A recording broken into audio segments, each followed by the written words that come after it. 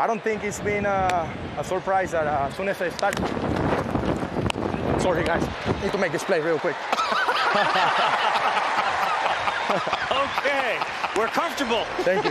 Well, not that comfortable. It's the first time doing this, but I have to make the play for Lynn. He's gonna get mad at me if I don't do it. Get up.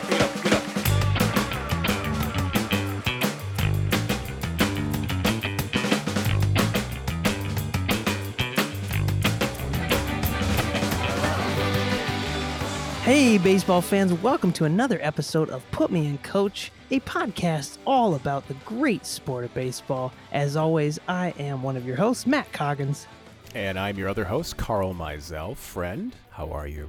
Doing fantastic, because it's not just the two of us this week. We are joined by a guest, which is rare for us, hopefully becoming less rare as the podcast goes on. But this week we are joined by Josh Fekete, who is a friend of yours, Carl, and I hope in the future a friend of mine. Josh, how are you? I'm doing well, guys. Thank you for having me. Thanks for being here. Yeah, thank you for joining us. Josh is a buddy of mine. We go back a few years. He was a recent great guest on my other podcast, Cheap Smut, and you are the second guest of this podcast after my wife. I'm in good company then. Yeah, you are. Yeah, you're doing great. And we've got another guest coming up next week, but we'll talk about that next week. So, because I want to focus on you, I want to give you the attention. So, for those of you who don't know, which is probably all of you, because this is Josh's first time on the show, he is a friend of mine from Cleveland, and so we've got some Cleveland Guardians talk tonight. And Josh had a great idea for that. So, later in the episode, we're going to bring him in and talk some Cleveland Guardians baseball. Josh, I wanted to ask you a bit about yourself and like what's your history with baseball and what brings you to this sport that we all love. I feel like baseball was like, other than the Browns, baseball was like the familial sport in our house. That was like the one that had the most yelling and excited, like good yelling over it. The Browns was usually the high blood pressure kind of yelling. But my mom was a huge fan of it, and my mom was a single parent, so I was like, that was like a huge influence on me. It was like, oh, she likes this, so like, I mean, I think I like this. This is cool. And then Jose Mesa killed that for me for like a decade or so. Like really just shot my love of sports in the head. And oddly enough, one of the topics we're going to talk about later is what kind of brought me back around to enjoying sports a lot more in my like mid to late 20s. Oh, I was going to say it was meeting me, but I didn't know you back then. You just intensified it. I did. You guys intensified that love. Aw. Oh, thank you for that. What is your earliest, like, what's the first thing you remember about your baseball fandom? Do you have like a nascent memory that you hold on to that the first thing jumps out at you? The first one that jumps out is probably the first game I ever went to. Was I got to watch them lose to the Twins, unfortunately, but I got to see Kirby Puckett play, and for whatever reason, I was a big Kirby Puckett fan as a kid. Nice. Yeah, but that was probably my first like one if like a knee jerk memory that I think of. Hell yeah! So did you got to go to Cleveland Municipal then? Yeah, a couple times for Browns games. We got some really stellar seats behind a big steel I-beam. So that's really, really well. It was a really well constructed stadium. It was really well laid out.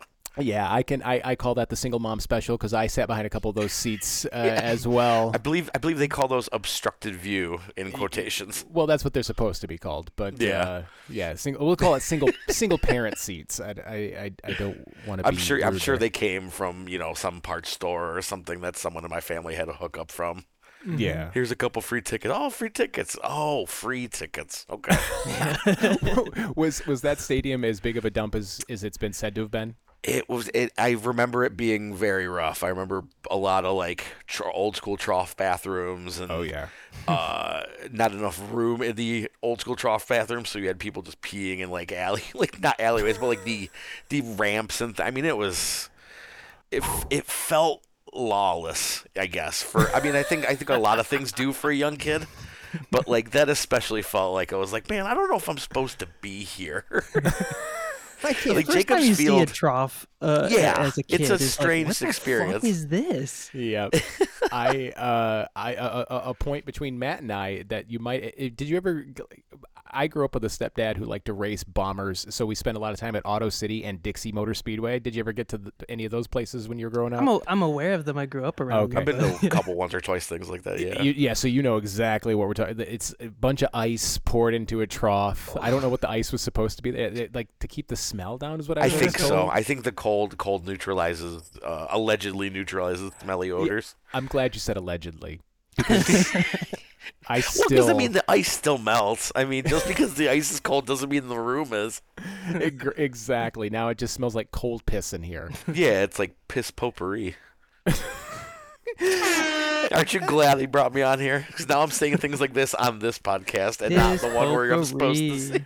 Oh, it's fine. I've told Matt several times we should put like an explicit warning on our show because we cuss a lot more than I think most baseball podcasts do. But he runs this ship. I'm just here to. I'm not bleeping anything out. Just here to make jokes. Well, let's get on to the news, and it's not great news, but we got a great theme song.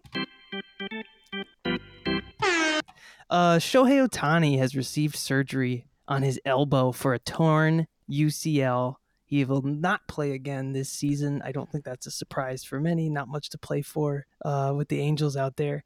Indicated that he didn't get Tommy John surgery. They like explicitly left out those words Tommy John, but instead got some kind of repair in the sprain and an insertion of what they call an internal brace, which we've been hearing a lot of lately. Who's that? The quarterback for the 49ers, I think, had a Tommy John type surgery with the internal brace. I believe Brock Purdy. Yeah. And he was only out for 5 months. So they're looking at Ohtani being back sometime within the next 6 months and making the opening day roster. So that's the idea with this internal brace thing.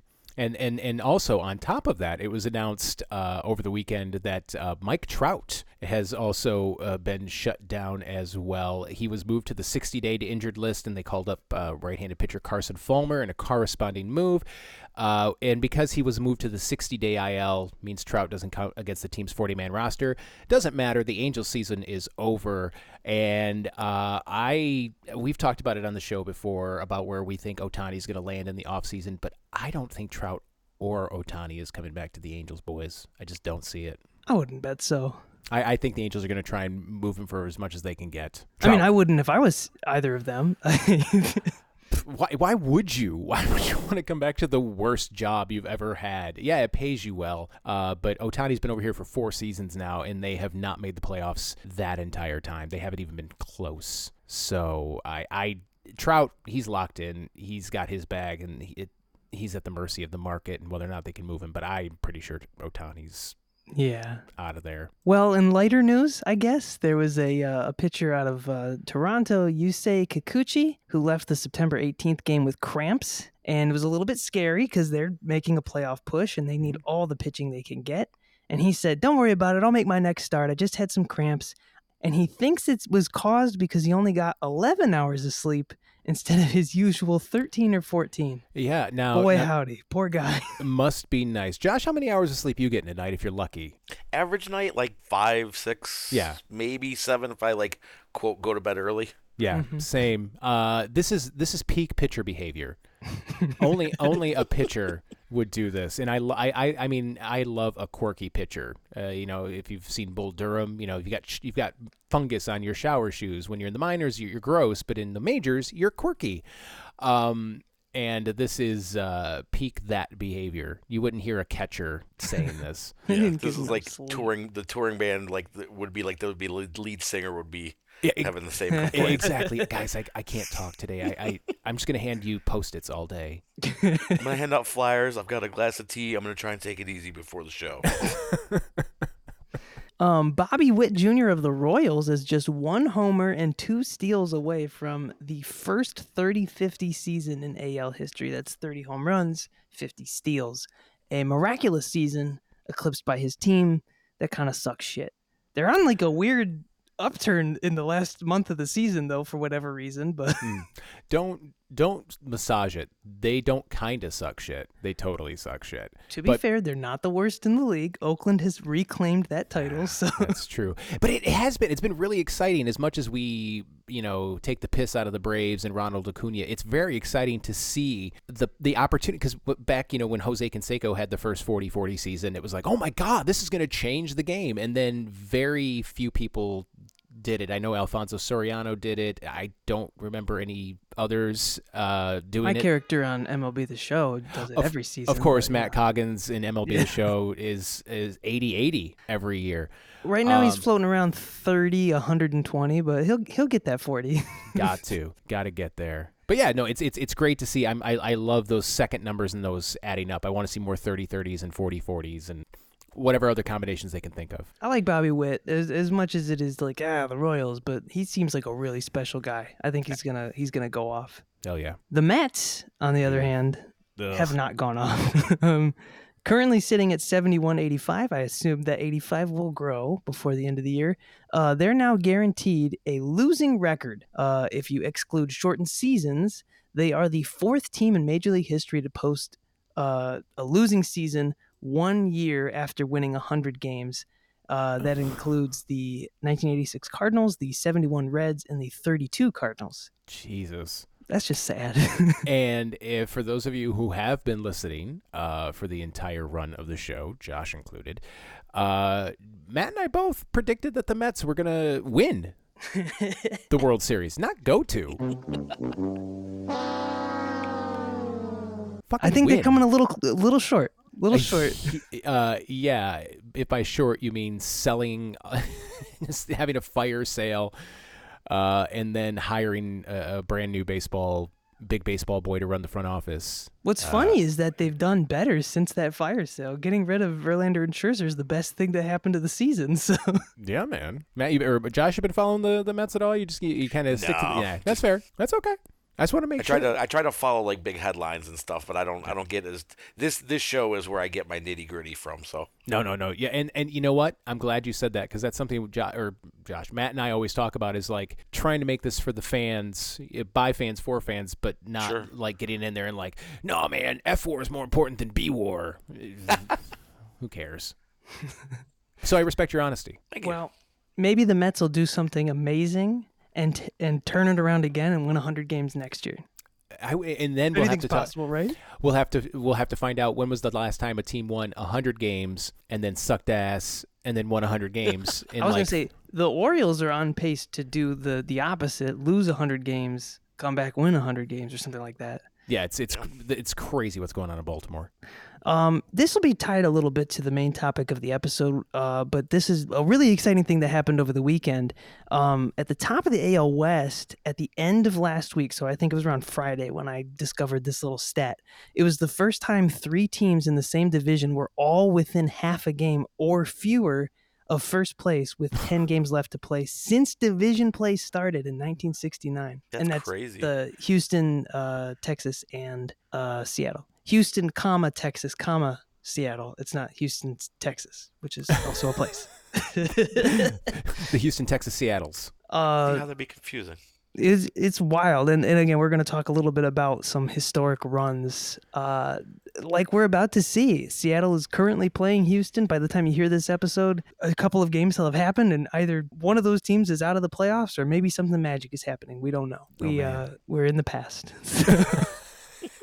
This is, by virtue of the medium, the moment you say something, it's in the past. And then we operate in the in-between.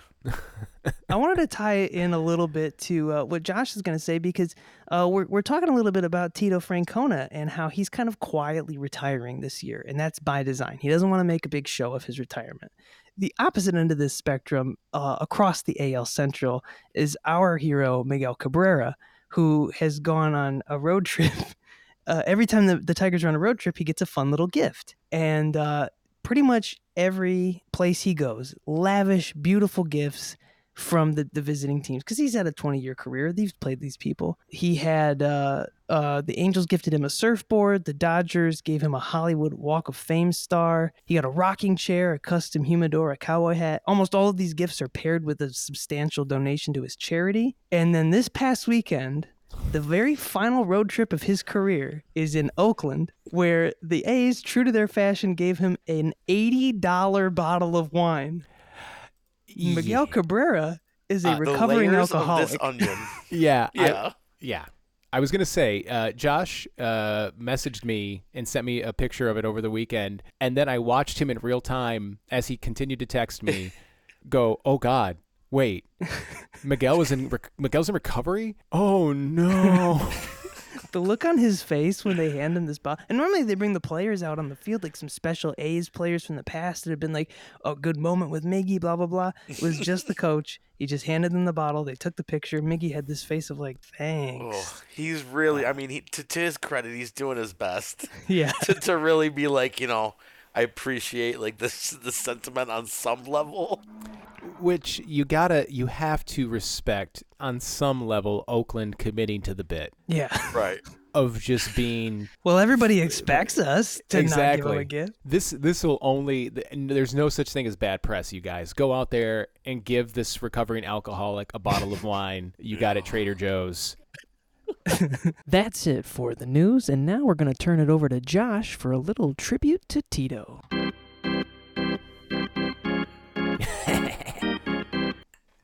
Josh, the floor is yours. You kind of gave us a list of some of your favorite moments from the career of Terry Francona, a.k.a. Tito. Terry Francona Jr., right? He's the second or the third? Yeah, they I forget, his dad had some kind of great nickname that went along with the Tito, but I forget what it was. Don't worry, Drawing a I'll look blank it on up. it. Oh, I do believe he's a junior. But take your time, because and you messaged me over the weekend. You were like, "Man, I would love to know how many times he's been ejected." And because they track everything, he has a Baseball Reference page complete with his ejections. For those of you curious at home, he has been ejected 50 times in his career, 17 with Cleveland in less time, in fewer years than it took him to get 25 in Boston. Wow. Yeah.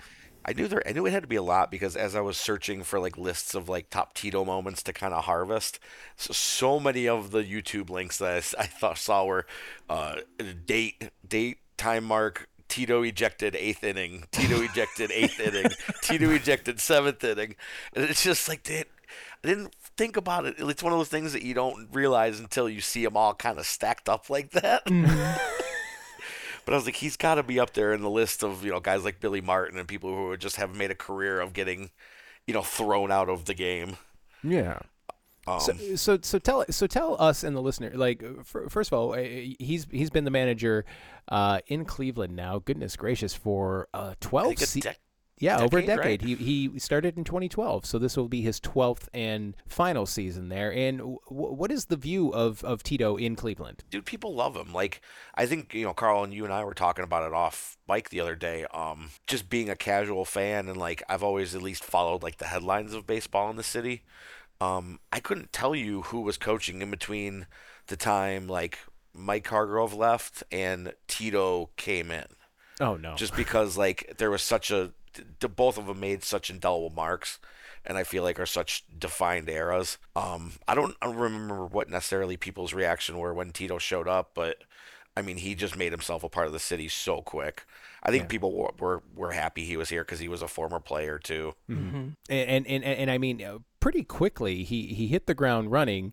They finished the 2013 season with a 24 game improvement over their previous season. They were eliminated in the playoffs in 2013. Of course, they went to the World Series in 2016, and that amazing World Series. And then the following year, they broke the Oakland A's the record of 20 consecutive wins for an American League team. They won 22 consecutive games in 2017. Did you guys forget that like I did until just now? Yeah, kind of. It was such a huge thing at the time. I remember the counters there was like billboards and shit like that. It was great. How many? 22? Yeah, they had 22 wow. from August 24th to September 15th. It was the second longest all-time in Major League history to the Giants, New York Giants, 26 consecutive games in 1916. And so that's the base Major League record, and then the American League record is now 22 by Cleveland.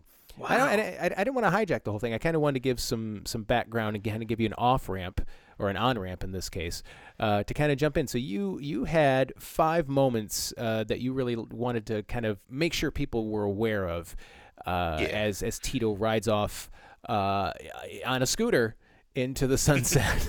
So take it away. What do you got for us? So the Boston World Series is the first one for me. I mentioned getting out of baseball when Jose Mesa, the blown save or the blown game in the World Series. The thing that got me back in was that Boston World Series, the reverse the curse games. I was working a second shift print job, so I had a radio. It was either radio or CDs all night. And it was obviously the game was on all the sports radio channels, and it just made me him and that whole team made me fall in love with baseball again. I just think it's one of the most electric things ever. Yeah, it was just that was after I don't know how many years it was between the Jose Mesa thing and that Boston World Series, but that Boston World Series was like watching a movie unfold in real time with all the like bizarre side aspects, and then like the bloody shoe, and then like or the bloody sock rather, and then like that going years down the line, and like having all these weird like esoteric like side elements to it. It was such a compelling just World Series in general. That was where I first kind of became aware of who even Tito was, really. I'd still argue that the ALCS was a little more electric than the World Series that year. Oh, was yeah. it? I don't think I watched it. I think I just got so wrapped up in There's a like, good 30 for the 30 tail on end of it. Yeah, because Yeah, they came from 3-0, which had never happened before. The World man. Series felt like destiny at that point, but they came back from 3-0 and beat the Yankees, which I think means a little bit more for the Red Sox. Oh yeah, Yeah, that's massive.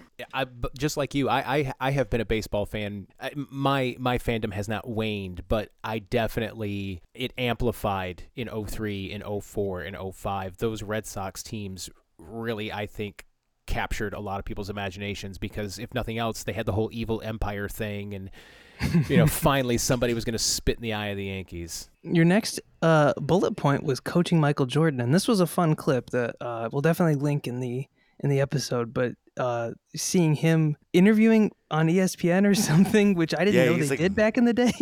Yeah, he was he was running what it looked like third base. I'm assuming that was. Yeah. And he's all mic'd up, and like it's just interesting to hear him in that situation, like talking to a player, but at the same time, it's also Michael Jordan, who's like just it's Michael Jordan, and he's just he's like, "Hey, way to go, homie, nice job," and like it just feels like it's so funny too. It's just it feels so like your cool uncle. Like Tito feels like your cool uncle. Yeah, I was gonna say not to get too weird about it. This like halfway through, but he does remind me a lot of my father-in-law. So Does he really? yeah. So it kind of works. Now I got to meet her dad. I can't wait. Yeah. I need to meet this guy. I need to meet the Tito doppelganger. But like it's just it's a real cool little clip to watch to get a feel of like how he connects with his players and stuff, and how much you do get the impression that he gives a shit and he cares, which is probably not always the case. I'm sure a lot of guys operate a little more like mechanically and aren't as emotionally attached, but I don't know. Tito feels like a modern, emotionally available guy. Yeah, a bit of ahead of his time, and also like even then when he was a relative nobody, and it's Michael Jordan. It's Michael Jordan, and everybody knows who he is as a basketball player, but he's nothing as a baseball player. But he's still Michael fucking Jordan. So how do you talk to Michael Jordan? Yeah, that's a long shadow that not just height wise, but just the scope of him as like a personality. Like, how do you approach that? Yeah, well, Tito did a great job. Yeah, I mean, you just talk to him like a person, I guess. Yeah, man. Also, that guy has. I have to talk about this because Michael Jordan came up and he's a maniac, and I can't not because he's nuts. The guy has a golf course designed. I think it's in his backyard, specifically designed to make him able to outplay professional golfers. So that when he invites professional golfers to his home, he is assured to beat them. That sounds like Michael Jordan. And that is the most Mr. Burns shit I have ever heard. I mean, it wouldn't surprise me if he just had large bodyguards just like running out of the bushes and just knocking putts, like off the course, and that's what I would just assume Michael Jordan did, and then pretend he's probably making Scottie Pippen do it. Scottie Pippen just runs the gate for the house. Yeah. What was the story with the stolen scooter? So it seemed it came out like Tito's favorite mode of transportation is this little like I hesitate to even call it a moped because I don't know that it even has that much speed to it. It kind of looks like a weird like thing you could buy at like Walmart. And yeah, it got stolen. Somebody stole it from the Guardians like compound, like from the stadium like garage. And then What I the guess fuck? got real nervous and dumped it like 3 blocks away.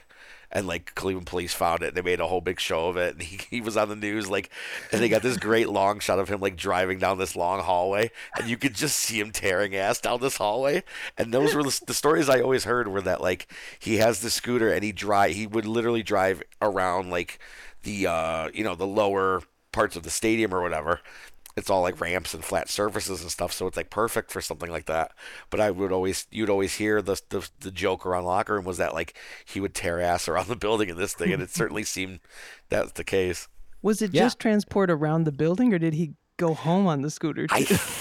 I don't know where he stayed. Like I don't know if he lived downtown when they were home or what. But they made it seem that was like his local mode of like That's transportation. fantastic. I'm looking at it right now. It's like a little, two-wheel, like it's a Yeah. scooter. He would just ride it around. And if nothing else, I wanted to read this sentence. Quote, Francona was seen hugging and taking pictures with the police who were able to locate the scooter. His reaction when hopping on it for the first time was absolutely priceless as well. And then here's a video. He's posing with, it looks like 7 cops. Tito looks like he just got out of a workout. But yeah, you can clearly tell like they're parked in the bowels of the stadium. Yeah, there's a big like Guardian sign behind him for the locker rooms and stuff. Yep. Here's I'm going to send Matt, I'll send you this link because it's got a tweet with a GIF of Tito riding a motorcycle through the bowels of the stadium. But, Hell yeah. but yeah, so apparently somebody stole it. He got it back. Good for him. I think they stole it and then got real like scared because they realized like, oh, this isn't just stealing like a little go-kart thing. This is like stealing it from. They clearly knew, you know what I mean. No one else in the stadium is going to have a scooter hanging out in the hallway. Oh boy. Well, I do want to talk about the 2016 World Series Of course. Cleveland team. Oh, How do you handle, can I ask as a Cleveland fan, because I generally will just call them Cleveland when referring to them in the past. Mhm. You have it here listed as Guardians, but they were not the Guardians then. So as a Cleveland fan, how do you parse that? It's the same team. I mean, if I have to refer to them in the past, I still refer to them as Guardians because that's how I see them. And plus the old name just it's Icky. it's fine. It's different when you're a kid and like you're learning and like you don't know yet, and then like you get older and you realize how gross it is, and I'm much happier with that name, so I try to always stick to that. Yeah. As far as teams changing for reasons like that, I think Guardians is probably the best name change in sports team history. I like it because it's got a great connection to the city. I mean, for those who don't know, the Guardians name comes from these really amazing ornate statues that are on one of the bridges by the stadium called the Guardians of Traffic. Each one's holding like one's holding like a bus. I think one's holding like a car. Different modes of wheeled transportation. And fun fact, Bob Hope's dad worked on one of them, helped sculpt it. Cool. Hell yeah. But yeah, it's I don't know. I like it. I mean, it's a little clunky at first, but once you get used to it, like guards rolls off the tongue really well. It sounds kind of neat. Yeah. It's not horrendously racist, which is really awesome. Extremely helpful. Plus, whoever designed that really cool G. Yeah, I like that. It reminds me of the '70s crooked Cleveland C logo, which is really a good one. Yeah. But the 2016 team. Dude, it's one of the biggest sports heartbreaks, but in a different way. Like, it's not like it was when I was a kid and like the Jose Mesa thing, which like I think that just was chalked up to being a young kid and a little immature or whatever. But we were just happy to be there in 2016 at that World Series. I mean, you guys have talked a little bit about Tom Hamilton on here, and there's one clip I can always go to, and it's that Rajay Davis home run. Oh yeah. That I think it ties the game up, and at that point I think it was like 12:30 at night, and I remember just sitting on the edge of the couch and that happening and just like screaming, and it's just one of those like indelible Cleveland moments where like Rajay Davis will forever be like a hero in this city, and just for that moment alone. I could do without that Cubs victory song, which I had never heard until that World Series. And World Series aside, I wouldn't have liked it then anyways, even if it wasn't, situation it was in. That's a really terrible song, and they should get a new one. Even to be the losing team, it's one of the, if not the best World Series I think I've ever seen in my life. It's incredible. And both teams played their asses off, going literally down to the wire in the 7th game. It was such an amazing game, and I was listening to. At the time, I didn't have money, so I was basically I had so many different email addresses that I was getting free. Weeks of Sirius XM, so I could listen to the national broadcast, and that's how I did it. I was like, I had an email from U of M Flint, and I used that, and I think I still had one from Mott, so I used that, and I'm saying things that don't matter to people who aren't from Flint. Fun fact about Terry Francona that I just learned that is relevant to you or I. Did you know that he spent one season working in Detroit for the Tigers? Really? Yeah, apparently, and his first major league job. It was in 1996 where he was the third base coach working under the then new manager of the Detroit Tigers, Buddy Bell. Wow. Yeah, they played together for the Cincinnati when they were both with the Cincinnati Reds. The last moment that Josh included in his notes was also the most recent moment. And that was the Jose Ramirez, Tim Anderson. I calling it a fight seems unfair. Hammer doesn't have a fight with a nail. The punch. Just the punch. I was going to say the J-Ram was the hammer in that situation. It's so wild that I think probably one of the best moments of the season came from two teams that won't make the playoffs. One of them being one of the worst teams in the league, between two players, one of them very good. And it's just so electric and so memorable that I'm like, that's probably the best moment of the it's not even play. It's not a play. That's what I was going to say. It's not a play. It's still one of the best moments of the season. And it's two guys fighting. I'm going to give you my perspective on it real quick, and that is I had a blast getting all of the different videos and memes and GIFs from you in the wake of it. But what was the vibe like in Cleveland when this happened? The Hammy call was the thing everyone rallied around. Because Hammy went from baseball announcer to, I can't think of a famous boxing announcer, but insert famous boxing announcer here in 0.2 seconds flat. I mean, he went right into that day. Anderson's down, and it just felt legendary. It's a silly moment, and my favorite part of the whole thing is Tito after the fact in that press conference. They ask him about it, and he goes, "What did you think about Ramirez's left hook?" And he goes, "It was actually a right hook." I wasn't paying attention, but and he kind of takes a beat, and he just goes, it's not funny, but and he says that about 3 more times, and he goes, "But you gotta chuckle." Boys will be boys, and then he just that's the end of the clip. The nonverbal, it's not funny, but I mean, it's a very Arrested Development moment. The implied you gotta laugh of Tito in that moment is really, really amazing because it is kind of what are you doing? Grow the fuck up. But at the same time, it's really funny that he got knocked on his ass. Oh, absolutely. I mean, he again, it all happened so fast. It was kind of bang, bang. J-Ram took umbrage to it. Okay, sure. I've taken a couple swipes to the face. I slide head first. It happens. But Tim Anderson tried to speed run going from fucking around to finding out, and I think he set a new record.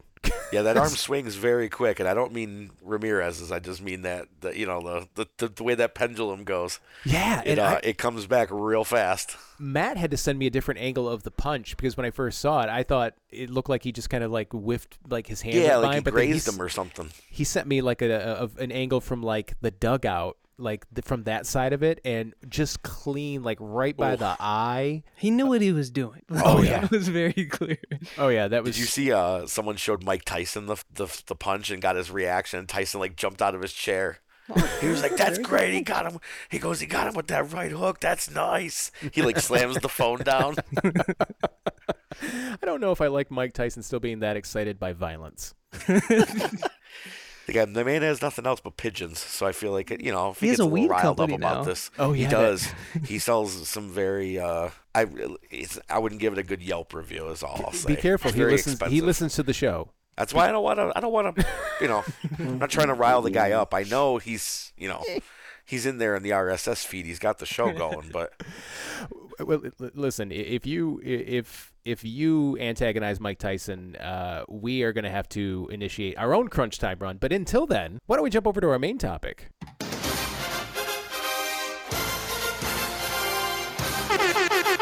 I don't know how much I'm legally allowed to play of that Fox Sports theme. Oh, I don't care. There's only one way to find out. Yeah, there you go. I think as long as you don't appropriate the football robot, you're gonna be fine. There you Yeah. go.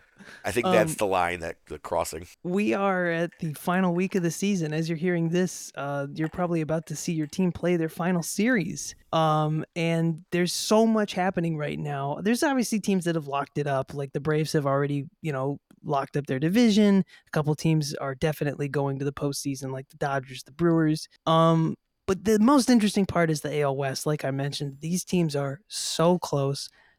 Texas currently in the lead, 2.5 games in front of Houston, 3 ahead of Seattle. In the wild card, Toronto is 2 games ahead of Houston, and Houston only leads Seattle by a half a game. Houston and Seattle are playing each other this week. And then Seattle and Texas are playing each other this week. It is fucking crazy. And on the NL side of things, only 2.5 games separate 4 teams that are trying to get 2 spots. Philly's the only team that seems to have locked it up. So it's getting nuts. And times have changed. It used to be that there would be tiebreakers. I don't think that there's a tie situation that might happen, but that is something that could happen. Previously, under the old rules, where teams would end in a tie, they'd play one more game of the season to determine the winner. But we don't have those anymore. Unfortunately, or fortunately, if you're a Tigers fan, I remember what the Twins did to us in 2009. I'll never forget. So this postseason could be shaped in these final days. And really determine if, maybe we have a Houstonless postseason for the first time in how long? 6-7 years? I was going to say, I think they first made the playoffs out of their doldrums, I think 2014, 2015. Yeah. So it's been almost a decade of more or less dominance. And if they don't make the playoffs, I won't even ask for anything for Christmas. I don't need anything. The Astros aren't in the playoffs. Fuck them. Good. Yeah. But this led me to question, what are some of the other craziest ways that seasons have ended and teams that you never expected made it into the playoffs? And so I compiled a couple of them and put them together here, and we're going to talk about them today on the show. So here we go. The very first one, and I also put this question to Reddit. So if you saw my posts on Reddit, if you're a random Redditor, you're like, hey, I remember this on Reddit. You are now part of the experiment. The overwhelming majority of people responded the most crazy day in baseball history was the last day of the 2011 season. Because on that day, the Rays and the Red Sox were tied for the lone AL wildcard spot.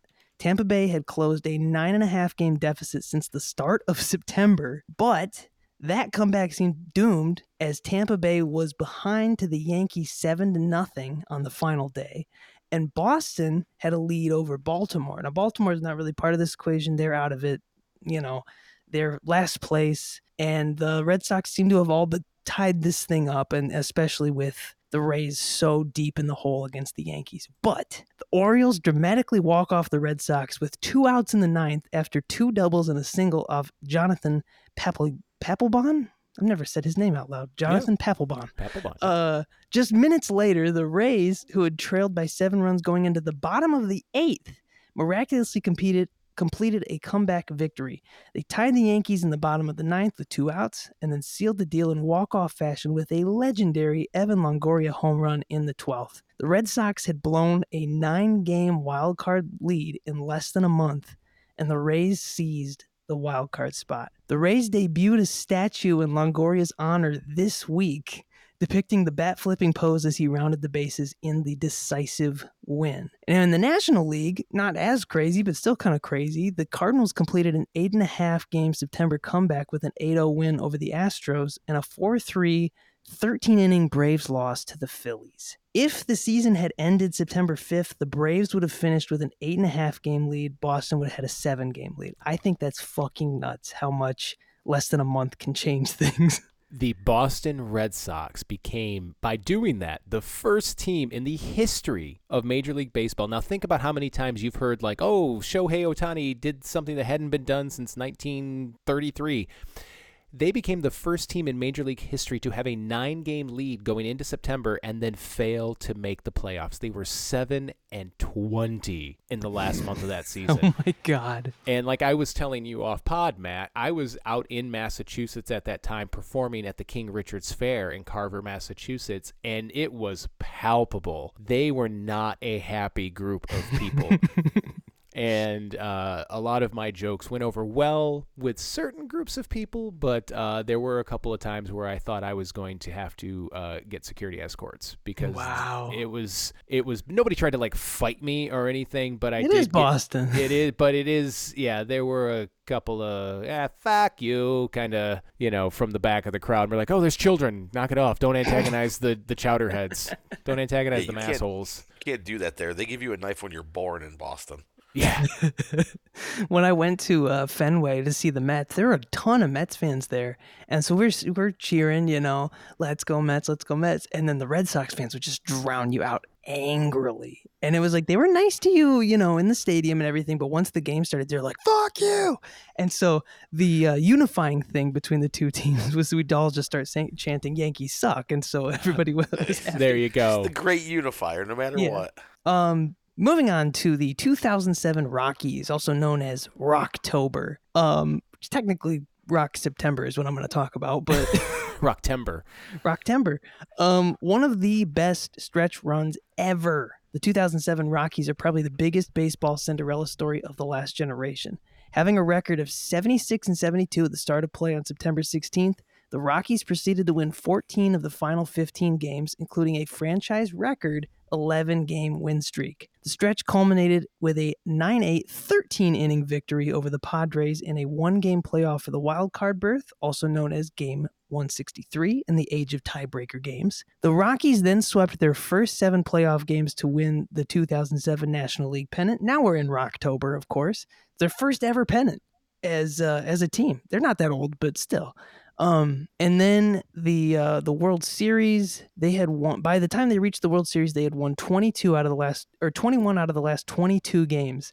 Fans and the media nicknamed this Rocktober, and then Rocktober ended to give way to Red Sox-vember, I guess. They got swept by the Red Sox. So. That game 163, of course, had the infamous Matt Holliday slide. Whether Padres fans still think Matt Holliday was out, I'm not going to dive into that. You don't think was he out? There was some controversy as to whether or not he actually touched home plate. I don't remember it well enough, and I'm not looking at it, but I remember that it was more so whether or not he actually touched the plate. You always got to touch the bases. It's a big boner if you don't. A little tease for what's coming later. Again, are we not doing phrasing? 1967, which is the unlikeliest pennant race out of all of these. There were 100-1 odds against Boston for winning the pennant. They were in 5th place on August 15th. They were only 3 games back, but you got to remember this is before division play, so you're playing against everybody in the AL. So they're 3 games back, but they're also behind 4 different teams: the Angels, Tigers, White Sox, and the first place Twins. Everything changed after August 15th. Angels went on a huge losing streak, and the other 4 teams played at an insane 2 out of 3 winning clip. By September 7th, all 4 are tied for first place. Jesus Christ.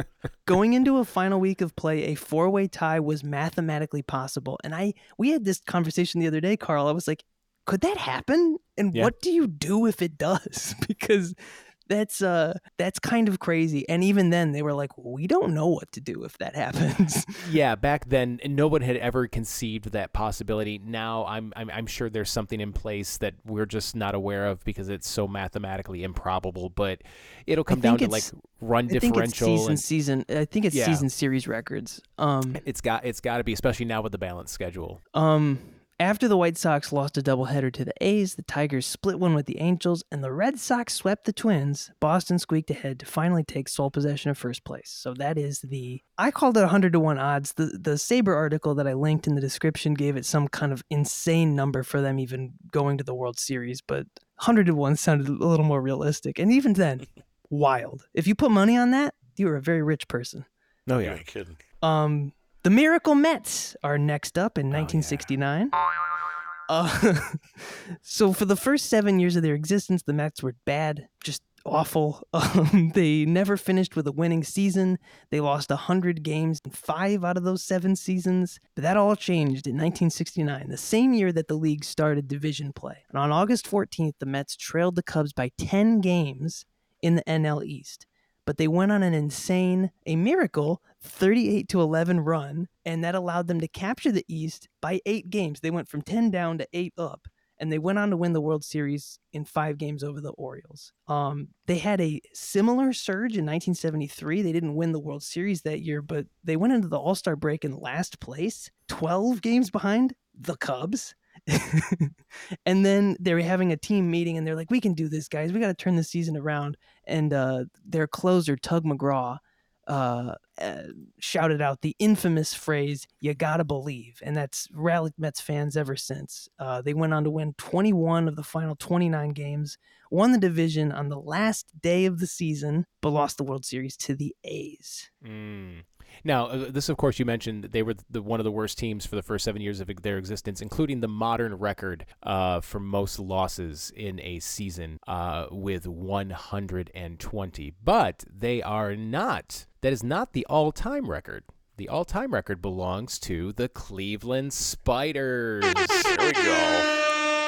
In 1899, back when they still played 154 games in a regular season, the Cleveland Spiders still managed to lose more games in less opportunities when they went 20-134. That's right, the Cleveland way. Yeah. Now, the difference, though, and this is a fun fact, Cleveland was owned by a guy that also went out and bought the Cardinals. And he took all of Cleveland's best players and he moved them to the Cardinals and then sold Cleveland. Yes. And so they were literally sent down the river with nobody. And that's why they lost so many games. They had nobody to play. Wow. And now the Oakland Athletics have lost 108 games this season, but they are mathematically out of the race for the worst record. Good for them. Yeah, the best that they could possibly do at this point is lose the last 6 games of the season to get 114 losses. Which is still better than the expansion era record holders, the 2003 Tigers. That's right. All right. The moment everybody's been waiting for, we're going to talk about the 1908 pennant races and, most importantly, Merkel's boner. I'm so glad that we're slipping in a boner. A little boner talk never hurt the boys. We love boner talk on this show. So this all starts on October 1st. The games were played a little bit later in the season back then because there were no divisions. 1908. There we go. Yeah. I want to make sure we knew. 1908, so there's no divisions. There's a lot fewer teams. And there's only just you win the pennant and then you play the World Series. That's it. There's no playoffs, right? So it's literally down to the wire here in October, which is still part of the regular season. And on October 1st, we had the Giants, Cubs, and Pirates all tied for the National League pennant with 6 days left. And Detroit is in the lead of the AL by just a half a game over Cleveland and a game and a half over the White Sox. The National League leader would change daily that week, while Detroit barely clung to their lead and didn't clinch until the very last game of the season. It was really neck and neck for the AL the whole time. But the NL was very sticky. Giants and Cubs entered the final game tied, and the Pirates were only a half game behind. It's important to note that these games frequently needed to be called early for very weird reasons, because you must remember that None of these stadiums had lights. So darkness was the chief reason games got called early. Ties were pretty normal back then. But there was also a thing where fans, once your team won a dramatic win, you'd storm the field. And if something happened where the game wasn't technically over, the umpires would have to call it because they can't get all those people off the field. And that begs the story of Merkel's boner. And on September 23rd, we're going back in time now. Way back a couple weeks ago on September 23rd, 2 outs in the bottom of the ninth, man on first in a tied game. 19-year-old Giants first baseman Fred Merkel singled to put runners on the corners. Al Bridwell then hit what should have been the game-winning single. Fans mobbed the field, and before advancing to second, Merkel went back to the dugout to avoid the crowd. The Cubs second baseman Johnny Evers noticed this, found the ball, and tagged second base. The official MLB rule 5.08A states a run is not scored if the runner advances to home base during a play in which the third out is made by any runner being forced out. The out at second was a force out. Because of the mob on the field and the setting sun, the umpires had to declare the game a tie, forcing a makeup game to the end of the season with the Giants and Cubs tied. Because of Merkel's boner, they could have won. They could have clinched the division with that game 3 weeks ago, but instead they have to play this makeup game to absolve the tie. The Cubs won the makeup game, later the World Series, against the Tigers in 5 games, their final World Series victory for over 100 years, and Take Me Out to the Ball Game was written a few weeks later. 1908, magical year for baseball. I thought you were going to say they wrote Go Cubs Go, and I was going to quit the podcast. Fuck you guys. The World Series, you're right. The Cubs did not win a World Series for another 108 years, but it was another 80 before they put fucking lights at Wrigley Field. August of 1988. It took 80 years. They were hoping for another Merkel boner. That's what they were holding out for. They were like, man, remember the last time we didn't put lights in our stadium and some guy fucked up and we won the World Series? Let's do that again. It could work again. And then in 1988, they were like, we quit. We give up. Yeah. So, I mean, I don't know if we'll have any Merkel-type boners that'll close out this season, but either way, I think it'll be a very dramatic end to this year, which has already been a wild year, even though, like I mentioned, the best thing that happened was not a play, but a fight between two teams not going to the postseason, but I digress. Yeah. So before we close this up, I kind of want to double back to the beginning of this topic. Matt, who do you think put your prognosticator hat on? Who do you think is walking away with the AL West? If I had to guess the way it's going to shake out, and kind of the way I hope, not just guess, but hope, I think Texas is going to take the division. I think Seattle is going to upset for the wild card. Really? That's what I think. I think they got their ass kicked this week, but so did Houston. The difference is Houston got their ass kicked by Kansas City, and they also just lost series against Kansas City 2 weeks ago and the Oakland A's, so they're having kind of a rough September. The Mariners aren't doing so great either, but I think that there's a fire underneath them that isn't there for Houston. At least that's from an outsider's perspective what I'm kind of gathering. And I think Texas, they stumbled early and they got to right that ship before it mattered. And now I think they kind of have a hold. They're also not they're playing Seattle, but so we'll see. That's what I think. What do you think? I think Seattle has the toughest road to hoe because they got 3 against Houston and then they finished the season against Texas. So they're playing exclusively in the division. Houston has Seattle, of course. We just talked about that, and Arizona. And then Texas has 3 against Anaheim starting tonight and then Seattle. I think Texas. Yeah, I think Texas is going to hold on. They got a 2.5 game lead as of this record, and then they've got 3 against a just demoralized Anaheim team. I think they're going to easily take 2 out of 3 from them, and then it really just comes down to whether or not they can get past Seattle. But I think Houston is going to be on. I think Houston's going to be the odd team out. I really do. I think that Kansas City, that sweep at the hands of the Royals is going to be pretty demoralizing. And I think Arizona, just to kind of put a cherry on the end of their season, is going to make a real statement in that last game, that last series in Arizona. So Houston has to finish the season in a very unpredictable situation with the Arizona Diamondbacks. So I think Texas is going to get the West, and I think Seattle's going to pick up a wild card spot. Well, we'll see. By the time you're listening to this, maybe something's already been determined. Maybe not. Maybe we'll have to tell next week. Josh, thank you so much for joining us on the show. It's been such a delight having you join us and regale us in some Cleveland history. Oh, thank you guys for having me, man. It was great to hang out and watch this show kind of unfold. Like I said, I'm a fan, so I would have been happy just sitting here hanging out while you guys recorded, to be quite honest. So I appreciate you should have said involving something. me. Jeez, you should have said something sooner. I'd have muted you. I'm kidding.